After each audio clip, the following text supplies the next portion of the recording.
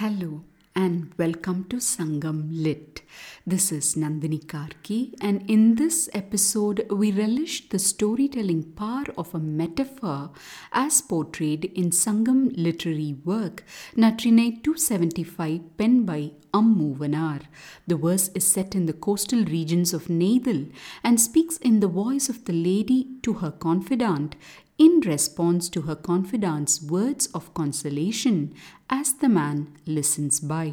சென்னல் அறிஞர் கூர்வாட் புன்னுர காணார் முதலோடு போந்தென பூவே படையொடும் கதிரொடும் மயங்கிய படுக்கை தன்னொரு விழுமம் அறியா மென்மெல தெருக்கதிர் இன்துயில் பசுவாய் திறக்கும் பேதை நெய்தற் பெருநீர் சேர்ப்பர்க்கு யான் நினைந்து இறங்கேனாக நோய் இகந்து அறநிலாளன் புகழ இயற்பெறினும் வள்ளேன்மண் தோழி யானே. Opening with Sennel Arinyar Kurvat Punnura, meaning hurt by the sharp sickle of those who shear red paddy, the verse packs a punch in revealing action and setting. Words that make you see and hear those sickles chopping away mature red paddy in the fields. Something subtle seems to beckon us when the word punnura, meaning wounded, registers in our mind. What is that thing that seems to be hurt by this action of the sickles? We learn that this is a flower that has been cut along with the crops when we glimpse at Mudalodu Pondena Puve. The phrase Tannuru Vilumam Ariya, meaning not realizing the suffering that fell on it, intrigues us.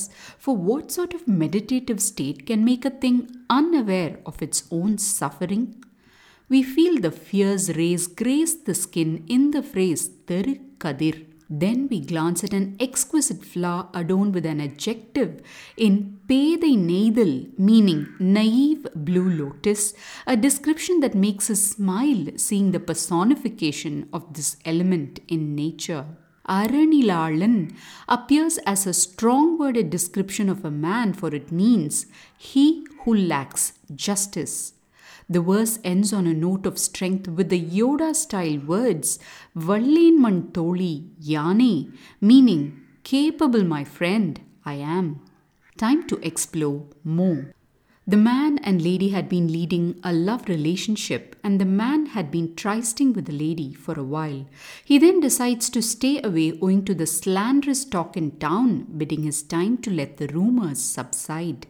One day after this hiatus, he arrives by at the lady's house. There, the confidant is offering words of solace to the lady as the man continues to stay away.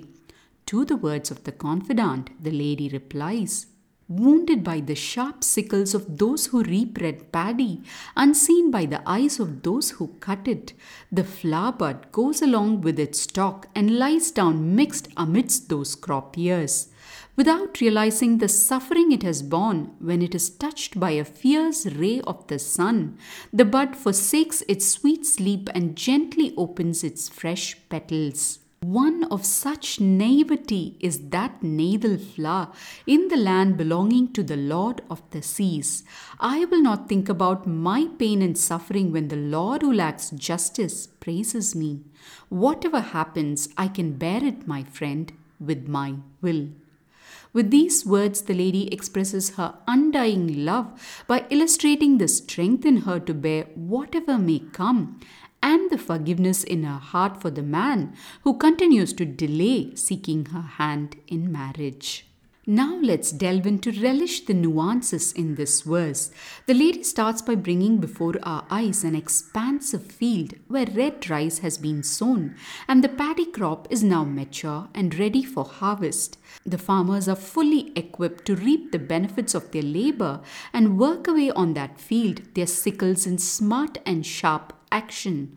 As they clip away the paddy they have sown, they notice not blue lotus buds blooming amidst the thick spread of the crop. The buds too are cut away along with the fruit of the field. The lady says those who cut the buds hardly notice it, for they throw the flower stalks and the crops all together and go on with their work. From the action of the farmers, the lady now turns to the victim of their action. She describes the blue lotus bud as wounded as it lies mixed with the ripe paddy stalks. Then the lady freezes on a moment when, without minding the pain of the sickle slashing at their stalk, without realizing the wound of their suffering, when this blue lotus bud feels the sun's ray, it opens its petals and smiles with devotion. The lady concludes this description saying, "Such is the innocent nature of the blue lotus flower that seems to bloom in the man's country." When the lady is empathizing with the suffering of a blue lotus bud, we understand that the entire scene is a metaphor for her own life in the village. Words of the village folk slash at her heart and make her suffer. The reason for the suffering too is the man, who does not seem to act justly, for he is delaying formalizing his union with the lady. And yet, like how that blue lotus flower forgets all its pain and buds open at the touch of the sun's ray, the lady declares the moment the man returns, she too would forget her affliction of pining and celebrate his presence. Such is the strength of her love that she can bear anything the townsfolk may throw at her, the lady assures her confidante. Hearing this, the man would be moved to do the just thing, seeing the sensitive and strong love in his lady. Let's return to that moment in the verse which talks about how the lady forgets the pain and forgives the man when he appears again. A thing we may have experienced too, no matter what pain we have suffered, maybe even indirectly because of the one we love. When in the presence of that person, the heart seems to forget and welcomes that beloved akin to that blue lotus smiling at the sun. Indeed, an irrepressible attribute of love that hopefully blooms upon the deserving. Thanks for listening to this episode of Sangam Lit and journeying with me to ancient lands and minds. Please visit nandinikarki.com to share your thoughts and do rate and review Sangam Lit on your favorite podcast app. Until next time, Nandri, Vanakkam.